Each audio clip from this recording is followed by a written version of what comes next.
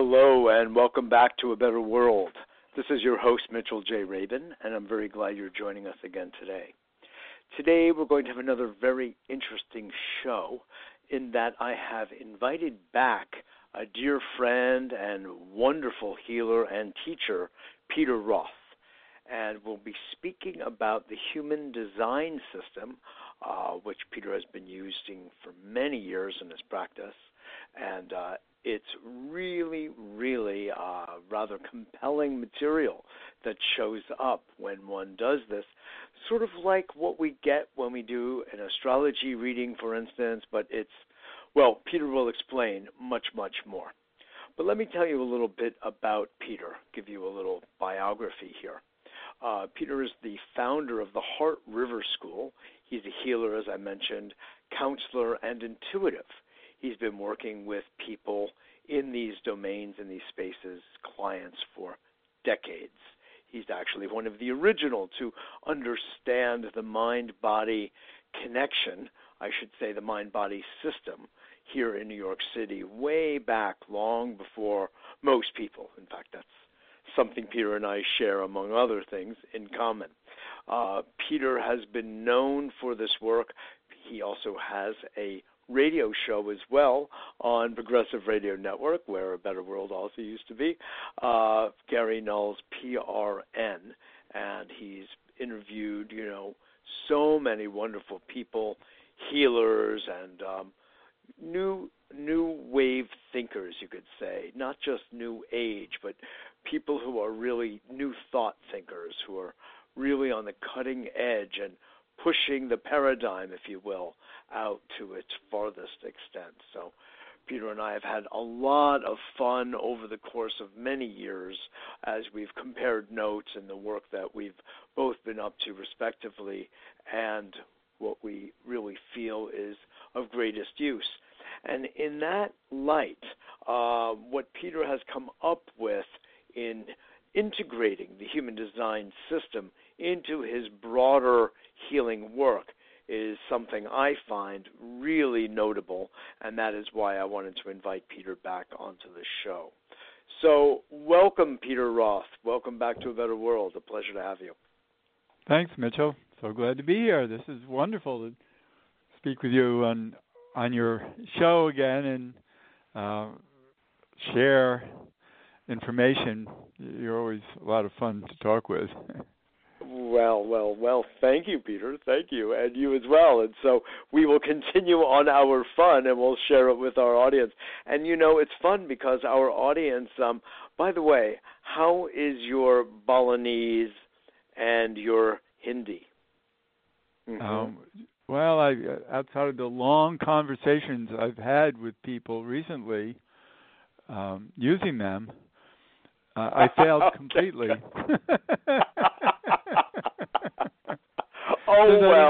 Thankfully, what they were talking about.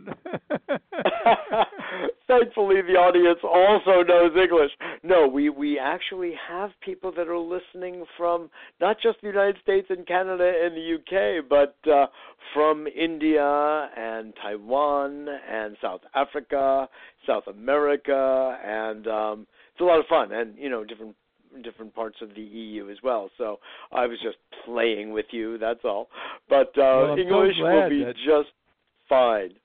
Yeah. Yes? And I'm so glad to know that because of the Internet, we can connect with people all over the world, and I do. I do human design readings for people in many different parts of the world, and we can work on the Internet. And so absolutely. It's amazing how much we can share. Remember when it all used to be local? Yeah, right. It used to be terrestrial radio, and that can only go so far, So this is, no, really, I totally adore this new technology. New? Well, it's 20 years old, but, in geological time, that's nothing. A pittance. So, well, it's really Peter, more of the volume of people who are using it. It's not that it's been around so long, but now so many countries are so advanced in technology, and so many of their populations are connected. on the internet and with the rest of the world. That's what's so beautiful. It's really true. It's really becoming one big human family. A little unruly at times, but like most families are. So I'd love to bear down on, and the human design helps to see that too. Peter, just to tell you all first, just did a mini reading with me the other day after having done one many moons ago, actually, and it was really nice to reconnect with, I would really call it, the quantum energy field of the human design system, and through Peter's, you as the interpreter of the data, of the material. So if you would, human design system is so large system. Could you kind of walk us through what it is and what are its component parts so we can get a larger view, and then we'll go from the macro into the micro? Right. And the component parts are very old because it consists of the position of the planets, which is as old as astrology, being able to understand because of the relationship of where the planets are in the sky when we were born.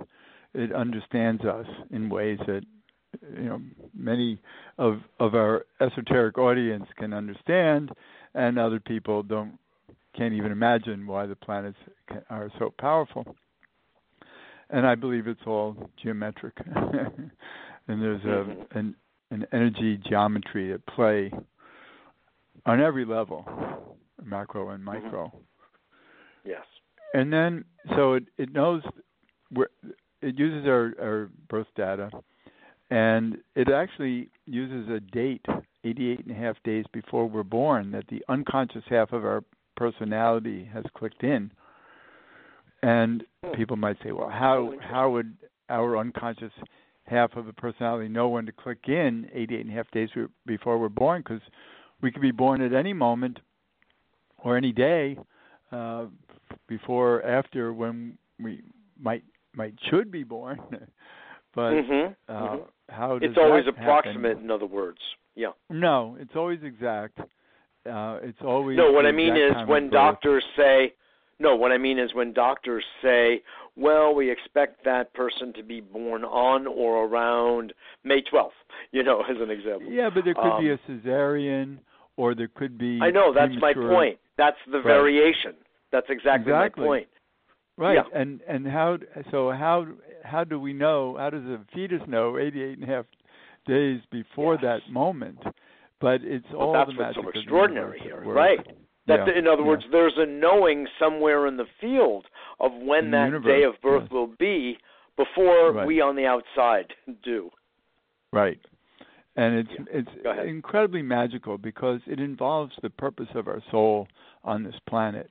Because the moment we're born is an energy, a mechanical energy that defines our personality in very tight measure that we will always live out.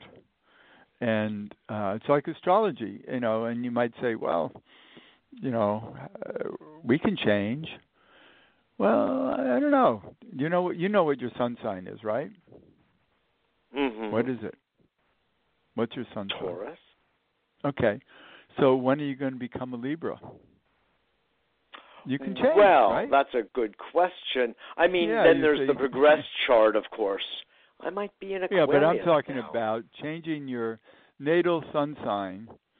You can't. Oh, okay. You're always going to be a Taurus. Right. Yes, so at core. People say, that's right. So people say, well, can you change your human design? No, it doesn't change.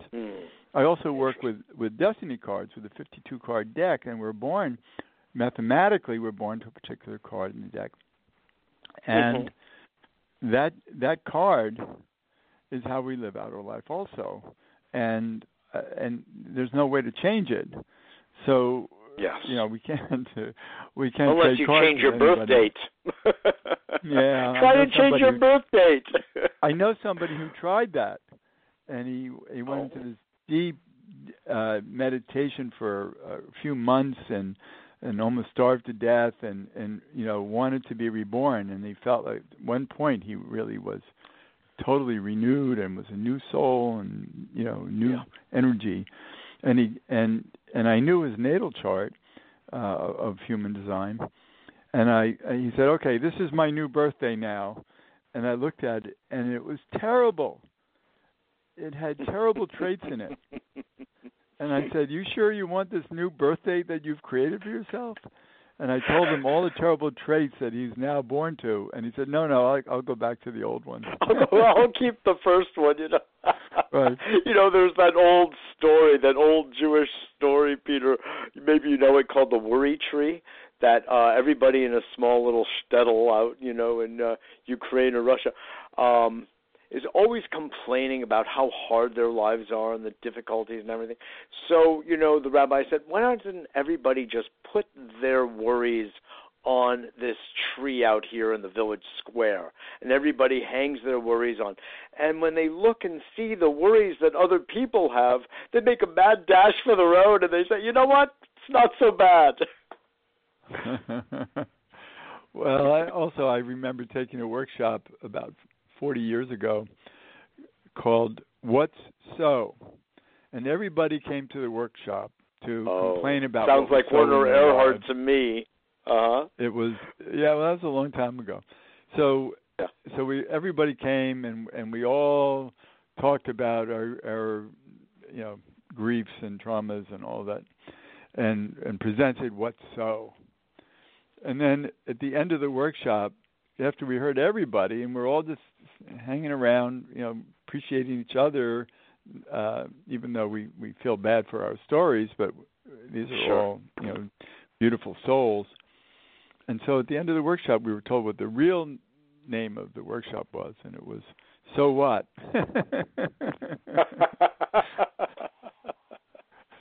That does sound like Werner Erhard for sure. Right. That's great. I love it. So coming back to human design. Right. And what I'm getting at is that human design tells the truth about us in ways that are really important for us to understand, because it's very concise about personality. It uses the hexagrams of the Chinese I Ching, because one of the geniuses of the system that was delivered, it was channeled into a man, an expatriate Canadian living in Ibiza, Spain at the time in 1987, and a voice spoke to him and said, take notes, and in 8 days it delivered the whole system. And it's Hadn't amazing. He had a car accident of some sort, Peter, that sort of precipitated? No, he was just walking along the road and felt like okay, and then it was just sort of a so-called download. Okay. Right. And I studied with him, by the way. Yes. And so... and what is his name again? He's gone now. Well, he had an original name that he dropped in the universe when the voice or voices gave him this information. They told him his new name is Ra. So, okay. Ra Uruhu. So and before that, his name was Jimmy. Alan something. Alan. Okay. But he was a very dynamic guy, and they kind of delivered it to the right guy. He wasn't the most pleasant person in the world, and he was kind of proud of that. And he blamed his human design on it, which is natural, because we can blame our human design and everything about ourselves, really. And that's why it's great to understand it, and then we know ourselves so much better. And so I got to know him pretty well. He's gone now, but the system lives on, and it's all over the world. And so one of the geniuses of the system is it knew how to place the hexagrams around the sky so that when we know where the planets are at the moment of birth and 88 and a half days before we're born, it can relate them in position in the sky to where the hexagrams are placed around the sky. And so it knows which of the 64 hexagrams we're born to, and we're only born to a small number of them. And not only that, which of the lines of each hexagram we're born to. So we can have very concise information, because the hexagrams are they're each of 64 variations of life, concepts of life that the Chinese developed thousands of years ago, principles, concepts, and they so they're positioned around the sky, but since each of them has 6 lines of either yin or yang, that's why you can have 64, because if you have 6 lines of either yin or yang, each line can be either one, you can have 64 variations mathematically. And so therefore there are 384 particular unique lines in the I Ching. And so we're born into the most, we're each given because of the number of planets, and North Node and South Node, which is included, is 26. So we're out of 384 lines, we're given 26, and each of us has a different set. Now, there are also individual aspects to each line, so it could be there could be a positive slant or a negative slant to it. And so that creates over 1,000 different possibilities of what we're born into. And those 1,000 include many, many negative traits, difficult traits, and many, many beautiful traits. And we all have a different assortment, and many people have assortments of terrible traits.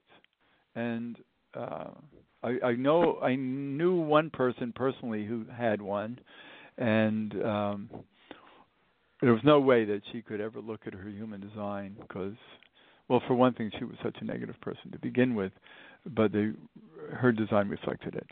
And I've looked at the designs of many famous people who have been, evil people, dark people on the planet, and their human designs show that completely. Because you can find their birth data. I mean, that's why they were. I mean, the whole premise is that they were that way because their human design was that way.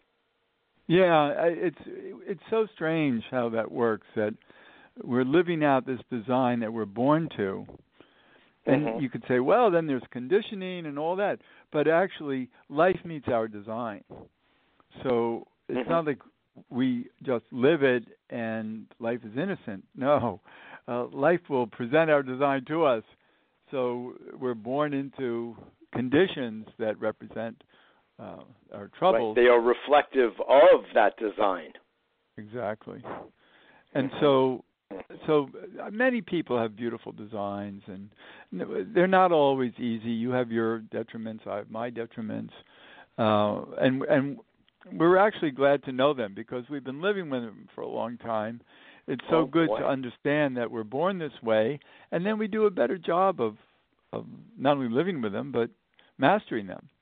And that's right. Yeah. And I mean, you can think ourselves. About it if you want, Peter. As from a point of view of an athlete or a musician, where one is trying to master a piece of music, one has to know where those areas in the music are that are particularly difficult, very difficult passages that need a lot more work than the other parts. So you have to know what isn't harmonious, no pun intended, to match the rest of the piece. Or in athletics. Yeah, or in athletics, if you have a weak backhand, for instance, in tennis, you know where you've got to concentrate in order to get it up to par. Well, that's golf, but you know what I mean. Sure. Mixing metaphors. But okay, there we go. So I want to say something else, though, because, I want to really ask you, because as I've looked over some of the material in preparation for today, and and then we're going to go from this macro understanding of the human design system, which you're walking us through beautifully, into the more subjective experience that I had through your reading of me that we'll share also with the audience. So it doesn't seem like some, objective abstraction. Right, they'll have an example. They'll have a living example, right? And still living after the reading, so it's good. The science of differentiation. This is going back to the sort of the broader picture, because on one hand you mentioned, of course, astrology. You mentioned the I Ching with the 64 hexagrams, but also there's a genetic component, and there's this idea of 26 activations and 13 planetary imprints, 9 centers. It has a level of like an architecture, if you will, that's really rather elegant and even a bit complex. So there's could even you a just chakra speak us template through in that? this. Right. Walk us through that, if you would. Right. Roth, the guy who this was delivered to, was shown a chakra template of 9 centers, not normal 7, but 9, that the hexagrams were then folded into permanently in each chakra. There are a number of hexagrams, and so there's a way that the chakra template then gets patterned by the particular hexagrams that we're born into. So it creates a design, a chakra design. Tells an even more elaborate story about us when we understand how the chakras function and why our life functions the way it does. And so there's so many insights into our personality from human design that are remarkable. My wife is an astrologer, and she says human design is like astrology on steroids because it just has so much information, goes on and on, and in detail. By all means, it's concise, and we'll get to those points too. About you. Because it's it's remarkable how accurate this is about everyone. I've done thousands of chart readings for people, and I can tell you at the end of every chart reading, I look at people and I kind of go, well, and they go, oh my God, so spot on, it didn't miss a thing, because sometimes in the middle of a chart reading, people will start talking about themselves and say, well, I'm also like this and like that, and I said, no, please quiet down, because those points I'm going to be making later anyway, because it's in here. Yes, let me save you some breath. Right. Yeah, okay. So in other words, you in your, observing over the course of time, Peter, have not ever found where something isn't accurate. True. Sometimes it might surprise people to hear a language about themselves that they haven't heard before, because that's what it is. Nobody's being changed by this. This is actually who people truly are, and generally people have a sense of who they are, but haven't heard the language about it, and maybe even be questioning a lot of things that this confirms, or tells them, no, some of your ideas about yourself aren't true. It's just your own insecurity. So this really clarifies what is really true about people, and they know it, but they haven't heard it in such a concise way before that allows them to become more powerful, because then they can use the language about themselves in their own mind and in their own life. And many times, because I type out a bunch of documents of this for people to have to show their family.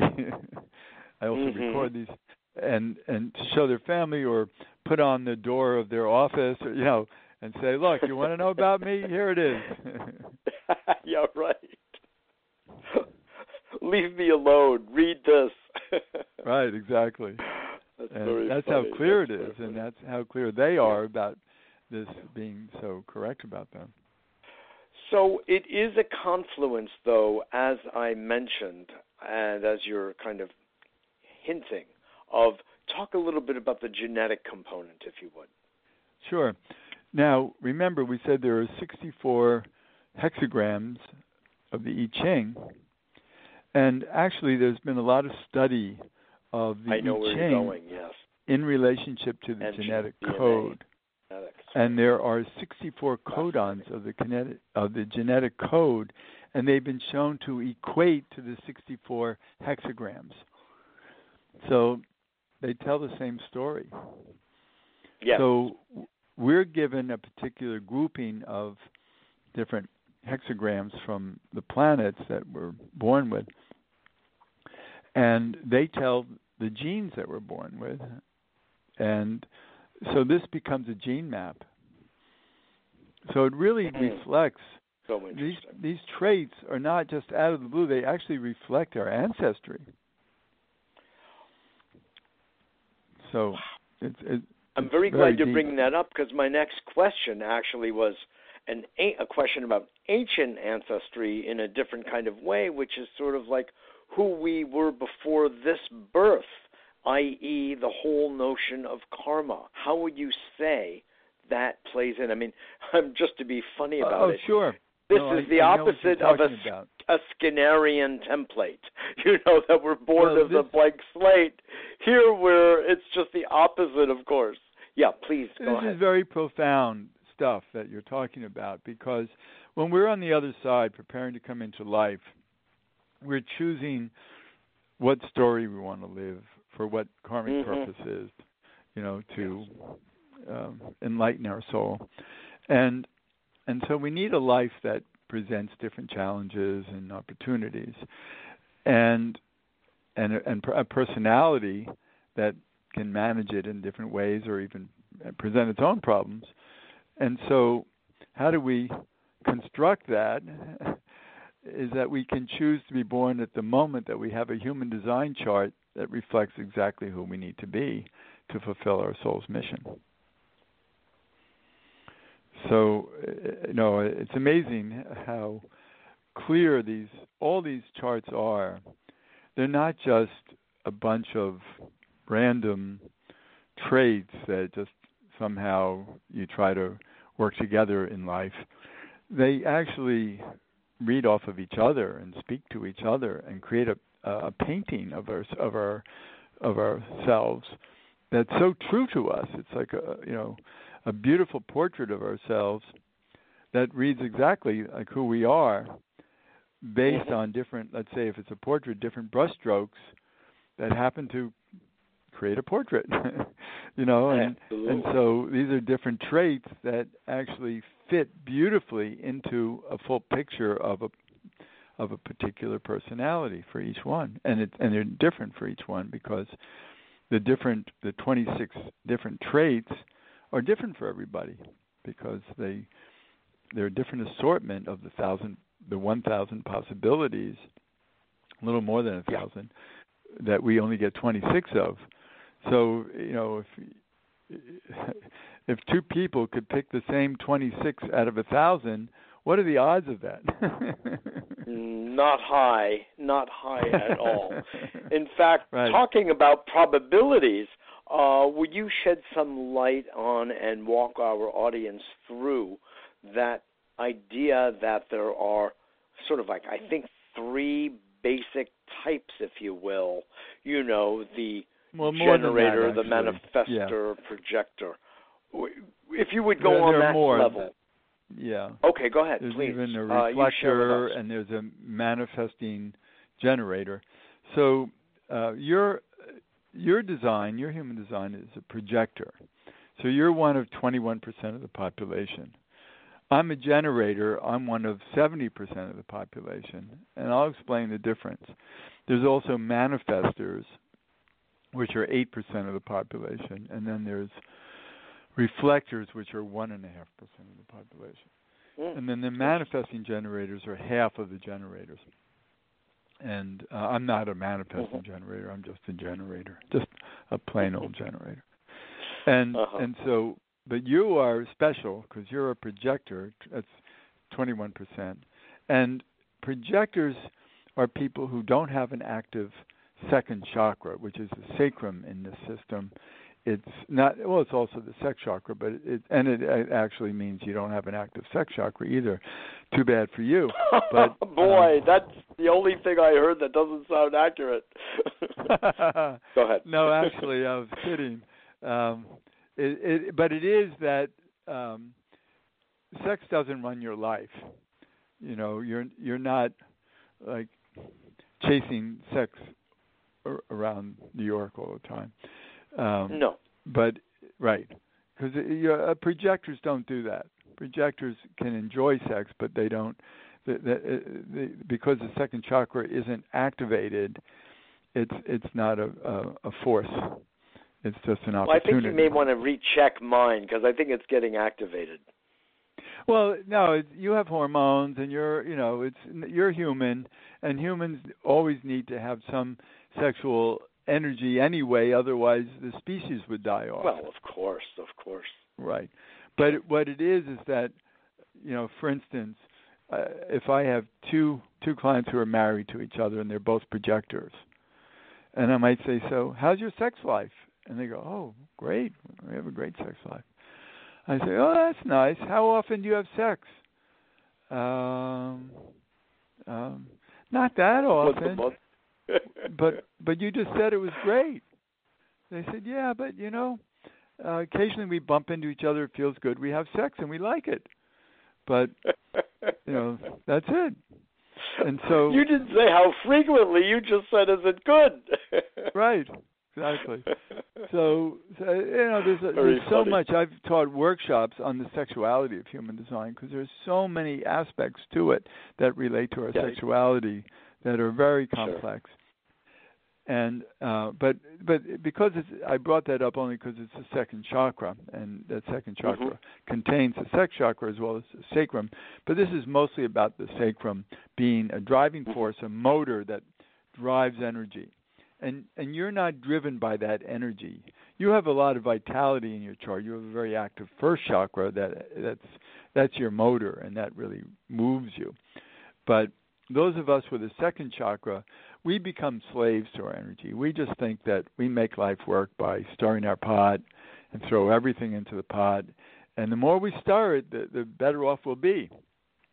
So we're slaves to our energy. But projectors, you don't think that way. What you do is you design your pot. And you design it based on your personality, based on wanting to be recognized for your strengths, wanting to be seen for who you truly are, and invited by people to participate because they admire you. And I know, and every projector I can say that to, and they say yes. But for different reasons. They have different, energies in their chart, so they have different things they want to be invited for. And so you have very specific traits that you want to be recognized for. And so that's the theme of a projector, is to be recognized. Oh, so all projectors want to be recognized, but because of the set of traits in their particular design, it will be for different reasons. Of course, we're all living out our traits one way or another. Sure.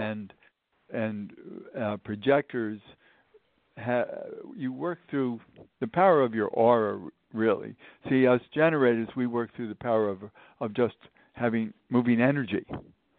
You work through the design of your aura. And so you're always bettering the way you can be recognized. My wife is a projector also, and I see it very active in her life too. And and projectors are here to help us slaves not be so beholding to our energy. I They see. teach us a better way of being. So every family but you should have a projector in here. You are a generator, but you are also, an excellent teacher and healer. So you must have some other traits that help to sort of balance out that pure generator activity. Well, because there are over 1,000 traits, I have a whole bunch that have to do with why I'm doing what I'm doing in life.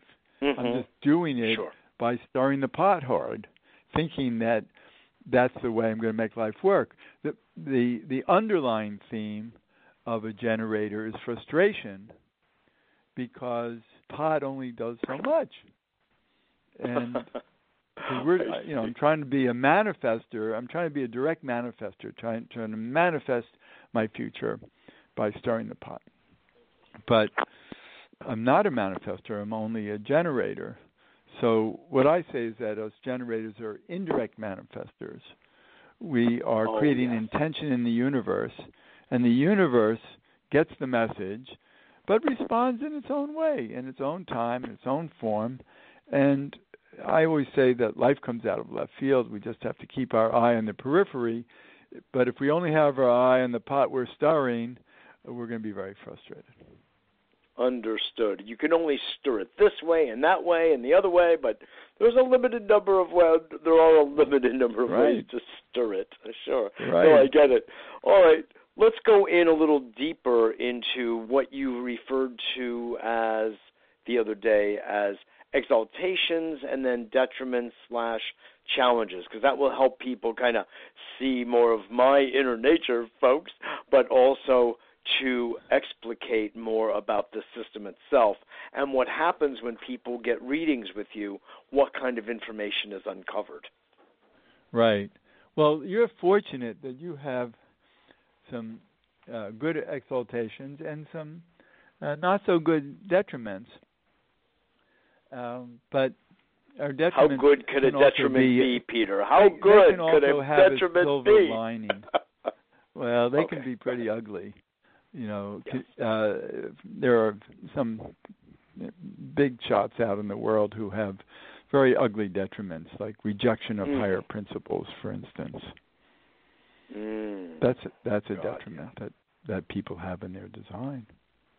Mm-hmm. And another detriment is insensitive to the needs of society. So you have a trait that you're sensitive to the needs of society. Mm-hmm. You have that. Yes. So you have a particular trait. It's the fifth line of the 49th hexagram in your chart. It's at your sun from 88.5 days before you were born, and you're sensitive to the needs of society, which is one reason that you have a radio show. Mm-hmm. But there are people who have a detriment in that, who are insensitive to the needs of society. So, and many of those people become politicians. How sad. But they're designed, to be a force in the world, and we have to, there's always a silver lining to detriments, and the silver lining is that it teaches us what we have to fix. Work on. It's that passage in the music that needs attention. Right, exactly. Yeah. So you have an exaltation right at the beginning of your individuality, right at the sun, on the conscious side. You have an individual expression which attracts attention. But because it's not only that, it's an exaltation. So it attracts attention without upsetting people. In other words, people don't see you as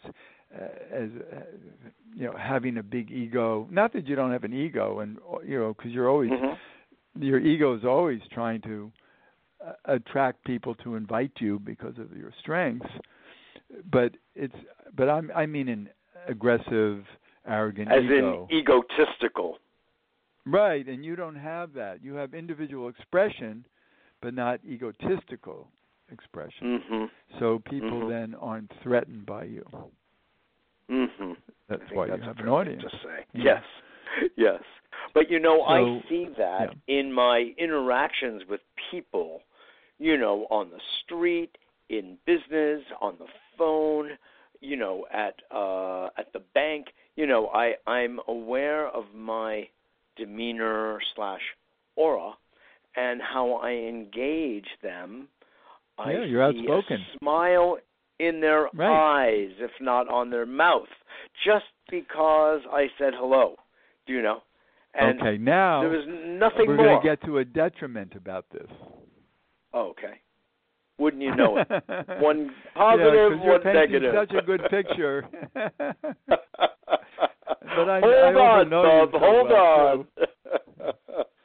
Because this is also Go near ahead. the top of your chart, and so you have a very, very friendly nature. You know, you're very willing Yes. to engage people. You have great insights. It's all written into your chart, actually, to be a very powerful, insightful person. Mm-hmm. But you have this need to be good-natured. You have a need to be liked. And you have a need to make nice to people. To the point that where there's a detriment. And yeah. Doesn't everybody want to be liked? Well, maybe not everybody, but you want you're trying to be nice to you always try to be nice to everybody. And yes. the thing is that it can become cynical at times because there are people who aren't worthy of your niceness. Oh. And so the detriment is that it's a potential for cynicism that comes with always having to acknowledge the understanding of others, or acknowledge, in other words, to be kind to everybody. And I see. It's like, oh, that's exhausting. How about there's some people we can just ignore? Well, or, say no thank you and just walk away because yes. they're actually not people we want to understand because they're coming from a dark place. Yes. And you're, I see you as such a good guy all the time. Yes. That this actually can wear you out. Well, I think that's true, but I want to say that it's a, by design, no pun intended, world view that I have that has been imbued in me by some of my spiritual work over the course of decades. No, it doesn't matter what's imbued in you. But you wouldn't have even heard it if it wasn't in your design. Very much true, yes, indeed. Right. But I have consciously embraced a certain world view that says that there isn't anyone who isn't deserving of kindness. And that doesn't mean I have to dwell on it, but they deserve, just by dint of their biological presence, and their human presence deserves kindness. Yes, but you have a reputation for being so nice to everybody. And there are so many people that I don't know how you do it. I don't know how you do it. But you're only saying that out of your own. Again. You're only saying that out of your design, Peter. Of course. That's all we can ever talk from. We're doomed to our design. Yes. And I have, because I also, I have detriments in my chart that has to do with, struggles with people who aren't kind and, yes. that I need to. I have run those away too. From. Are you kidding me? I have those too. You're making me laugh, Peter. I'm laughing at your rendition, your rendering. I mean, here comes Friendly Mitchell again. Oh my God! There he goes being friendly again to everyone. And you know what? Remember, I don't know where it is in the chart we talked about, but it's also that there's a tone that you have that people read right away of kindness and gentleness and friendliness. Yes. That's in your voice. Mhm. So that's part of. Yeah, you're absolutely right, and that's what I was saying when I go up to somebody and just say hello. Like sometimes even if you're in an area or on the subway late at night or something, I'll tap somebody on the shoulder and say something to them, and I can tell that even if it's kind of a big, brooding hulk of a guy who looks like he could just scratch his head and hit you with his elbow and you'd be down on the ground, in a situation like that even, I deliberately go and make contact, and before I open my mouth, I just kind of look at them and let them feel my energy, and before you know it, I can see them slightly melting. Not always, but slightly, enough to open the door for a little conversation and usually a little bad joke. Hey, you see, and that's how different you are than me.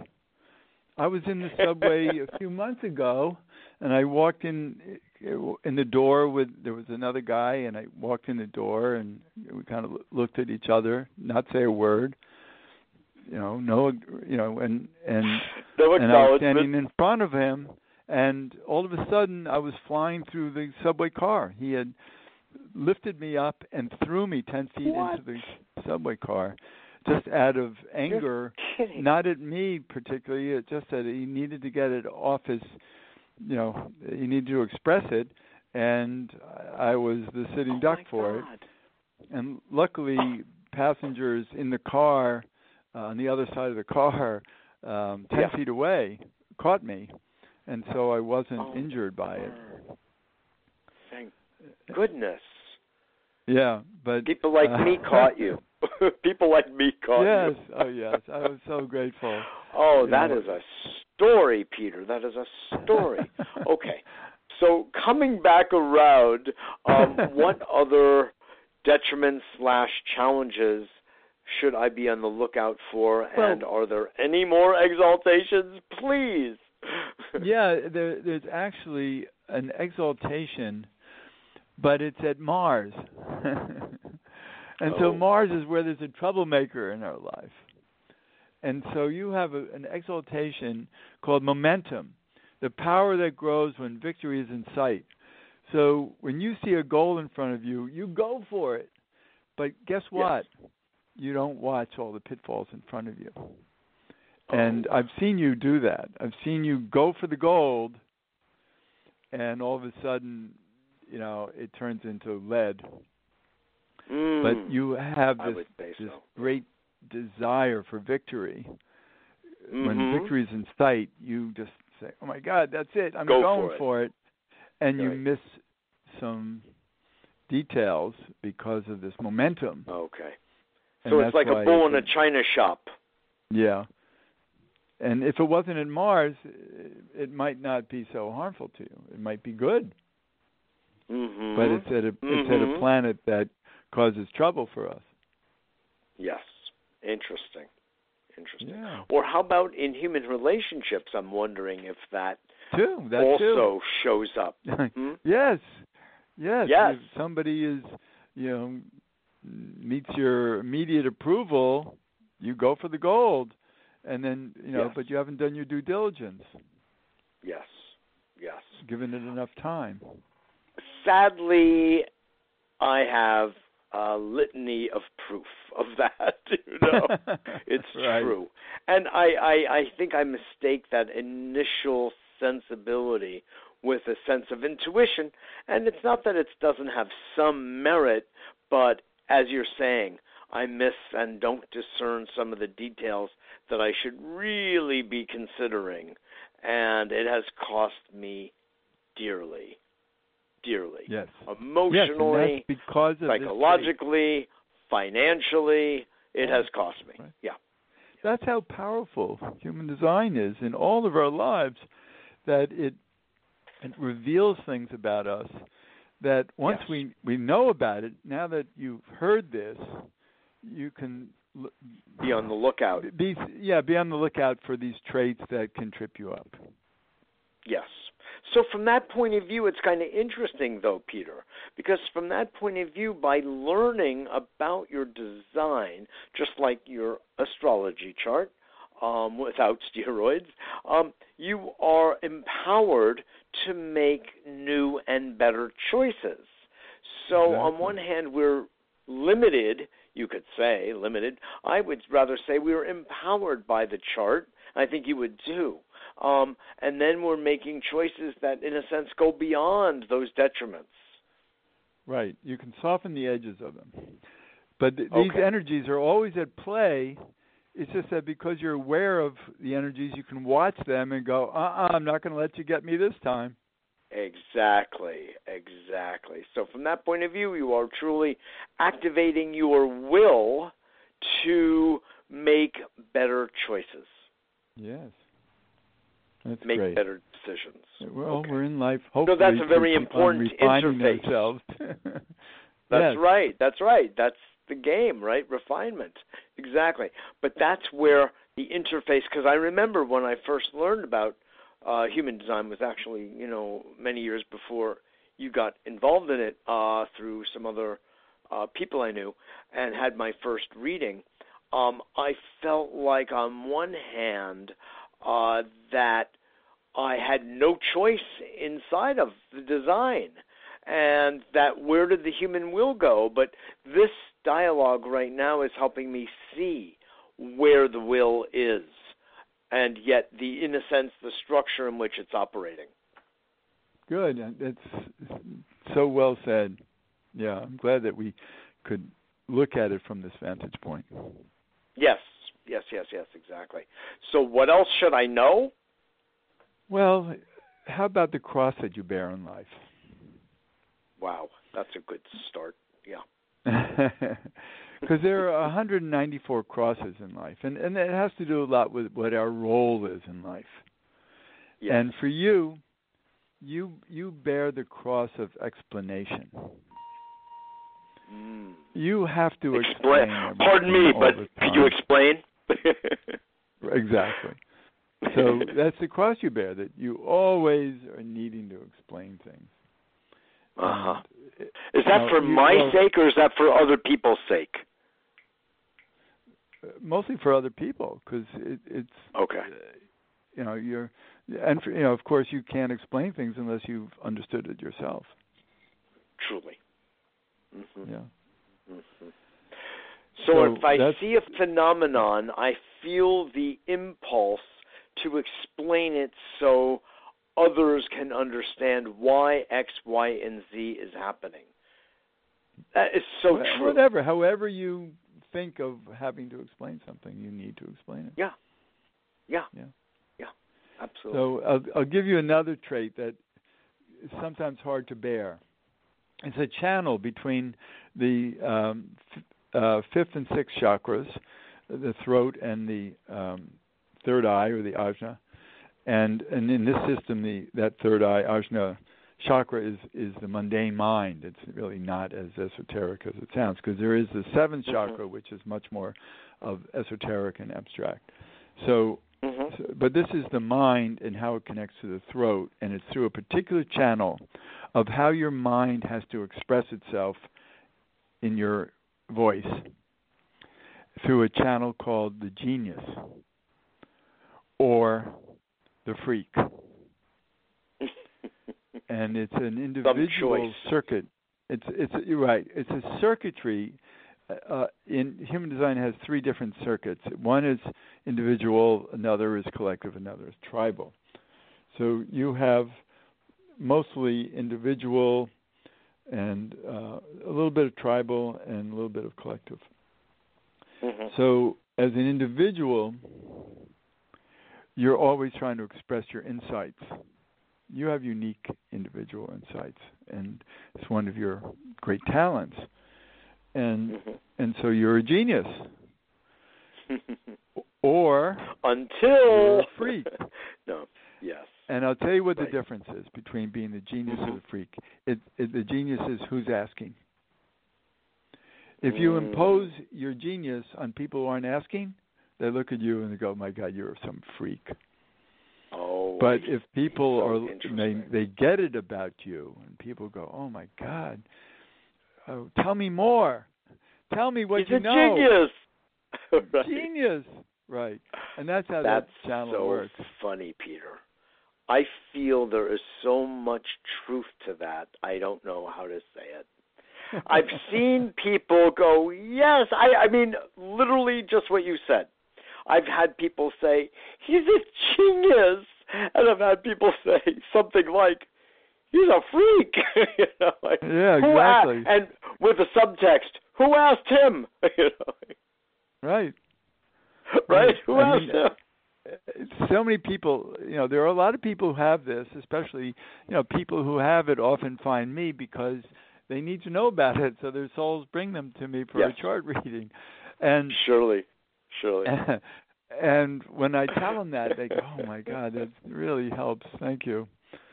So you don't waste your time. It's a moment of liberation, actually. The wrong people. The subjective nature of our reality is so personal. It's so intimate. It's, as Gurdjieff used to say, it's as familiar to you as your own smell. And sometimes you're objective to it, but not so often. You're very subjective to it. And so the things that we see in our mind space, so to speak, are so familiar by and large. We don't have objectivity. But what the human design and your interpretation of our subjective nature helps to bring it to this other level. And on one hand, it kind of dignifies it by making it explicit, and then it objectifies it, and it thereby becomes somewhat liberating. Exactly. See, you just explained it. Exactly. That's that CrossFit work again. You hit the nail on the head with this design, Peter. No, you're absolutely right. I feel that impulse to do it when I see what's going on in the world of politics, and when I see what goes on in the world of business, and on, and all the world of religion. I explain, and that's why I think I first went into the field of psychology, because it felt appropriate to understand the psychological, the psychosocial, the psycho-emotional, the psychophysical, and the psychospiritual perspectives. And also, by the way, the psychobiological, too, as from our studies years ago when A Better World brought total biology to the United States and to New York, where we had a more integrated world view. My gosh, you sound like a genius. Only because you asked me to explain. But the others, don't ask. Don't ask. No, I'm playing with you, of course. No, this is so insightful and really so personally helpful. Are there any other bumps in the road that I should know, or maybe my listeners should know? Let me give you some other aspects of this. Yeah, there's a coloration to our chart that has to do with it's not visual. There's 6 numbers because it's the hexagrams, and so this is called what your coloration is, and yours is the number 2, which is really someone who lives in faith and hope. So you're somebody who that's that momentum thing in you. You see. The barn, and you go for it with faith and hope that you're going to get there, even if there's a big hurdle in the way that you haven't seen. Yes. So other people would be a little bit more fearful about it, but not you. Mm-hmm. So, yeah. And then I think that's the tone that you have is the number 3 of 6. The number 3, and that's the tone of you're a man of action. The people who have the 3 are always seeking to act on things. So you have a lot of vitality in your chart. A lot of vitality. Mm-hmm. Your food strategy. It's interesting because there are many different food strategies, and these are all based on what makes your enzymes happy. Okay. And for you, it's drinking warm or hot beverages and foods. So for you, so true. Warm and hot is better than tepid or cold.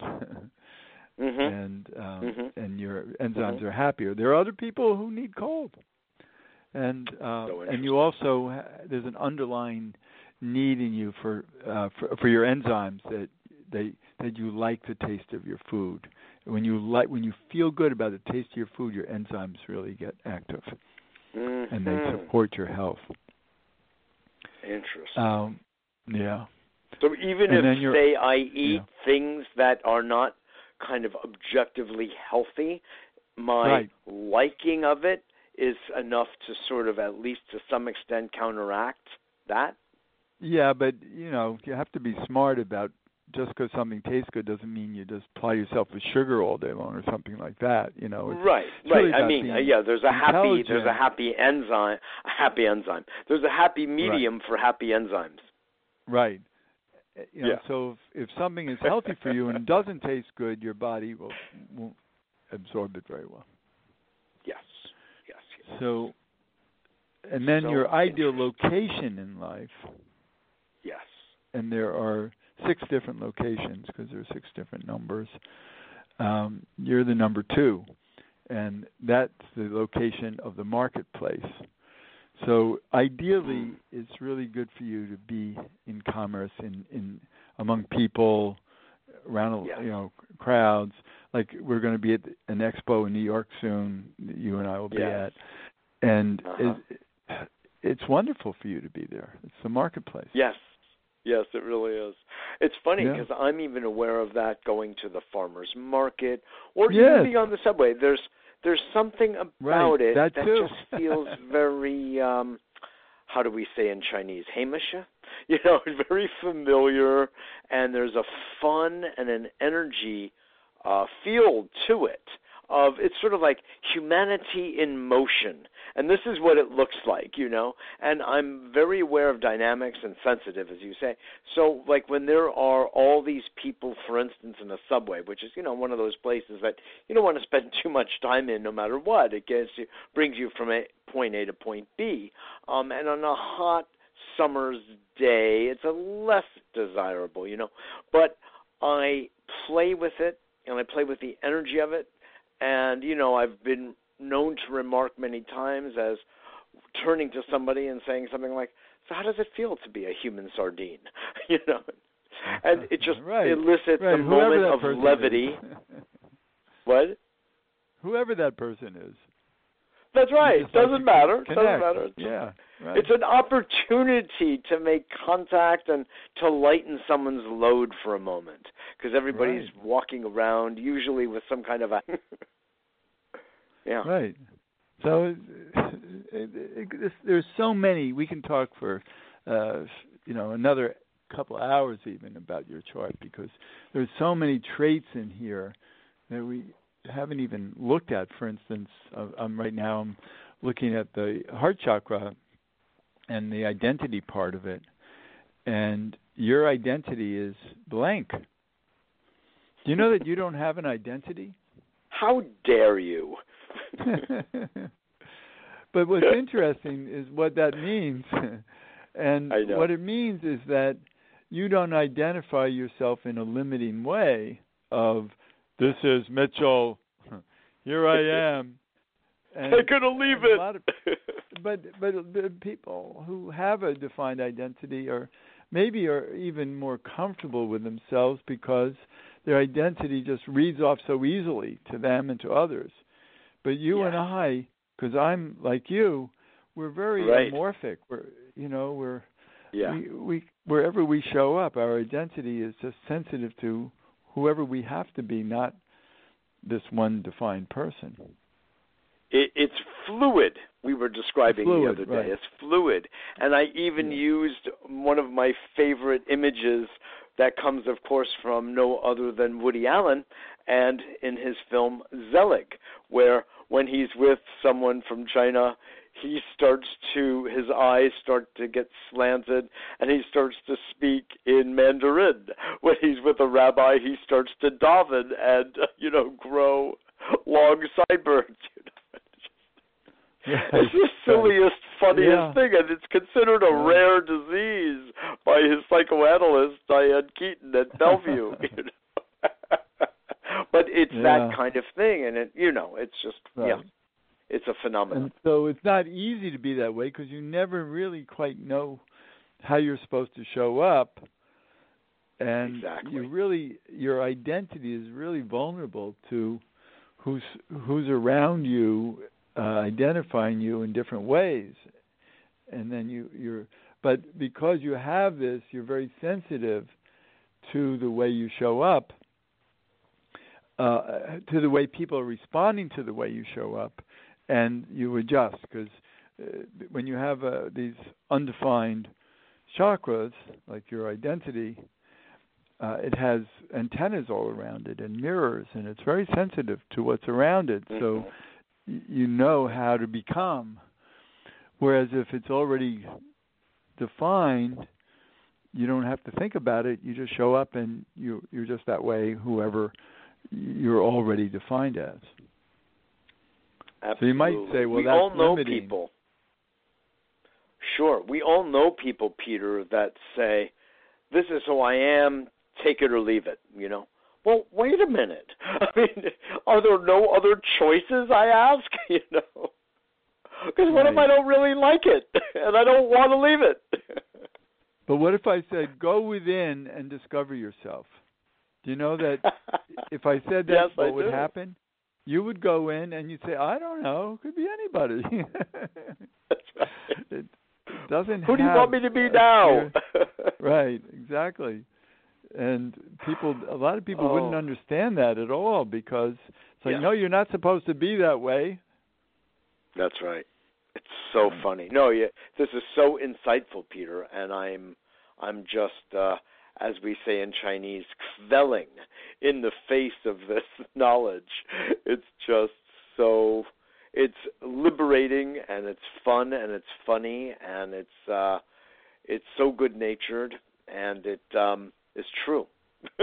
And I have to tell you that I love to do chart readings for people, because everybody is fascinating. Their charts are fascinating, and I get so excited telling people what their chart is, who they are, and how they're here to be, and they're so wide-eyed, and it's amazing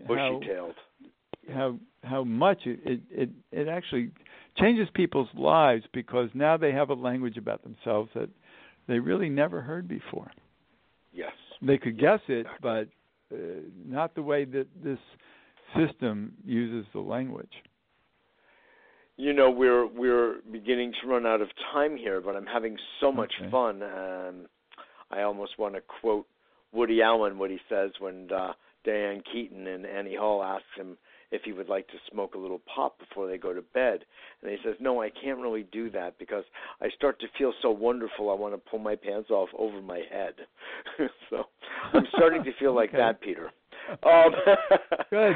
So, but I would love to just ask you, since we're looking at sort of both me, micro, but also larger world, larger picture, macro, you said something, of course, very provocative about people who are, let's say, in positions of power in our society that do not have that sensitivity to others, and yet they're in these positions of power making decisions about others and, in a sense, about their fates and their lives.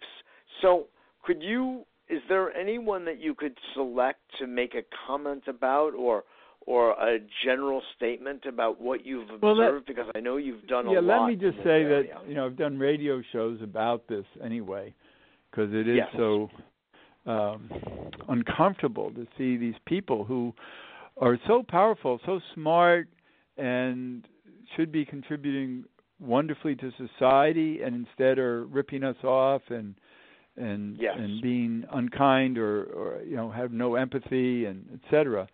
And what I've learned is that there are so many people who are not advanced enough souls. They're born into, they've had enough lifetimes to be smart enough to gain power, and not enough lifetimes to gain wisdom and compassion. Beautiful. Mm-hmm. And their charts are going to reflect that too. Yes, exactly. And their actions and attitudes, and words and intentions, everything. It all fits.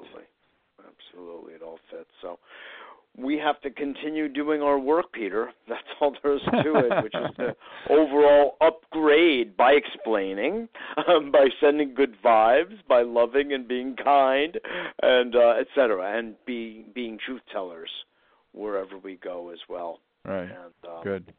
That's what you're doing so well, and I so appreciate it.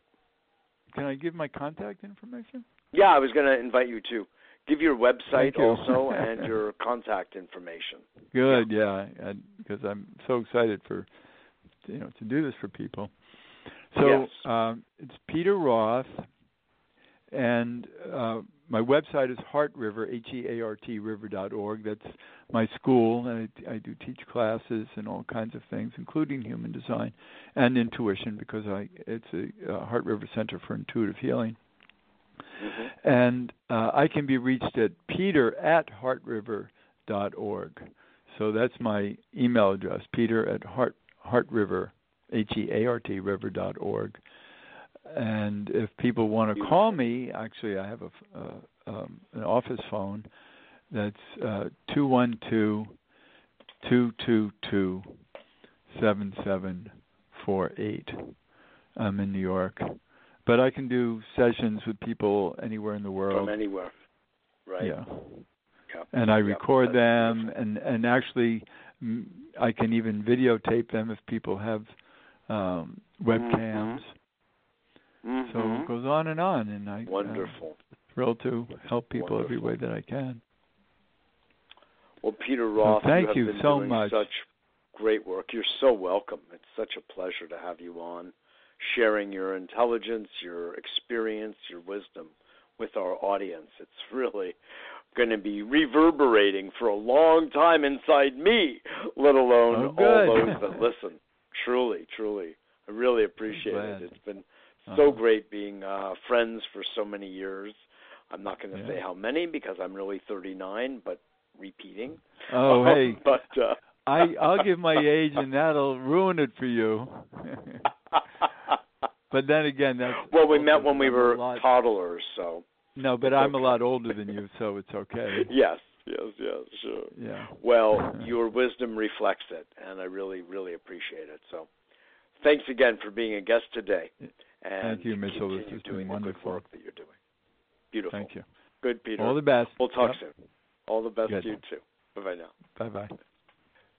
Peter Roth, healer par excellence. And truly, we've known each other for a long time, and in reality, we met through Gary Null, where we were both teaching and doing lots of things in Gary Null's orb back in 1990.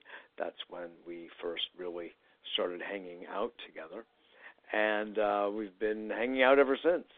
He's on my vibrational healing panels over the years, decades really, at Mark Becker's New Life Expo. We'll be there again coming up just in a matter of weeks, as a matter of fact. So you should know that. In fact, let me take a look here so I can be a bit more specific about that. And that's March 22nd through 24th. So that's coming up soon. I'll be speaking, I think it's on a Sunday. I'll get more information about that soon.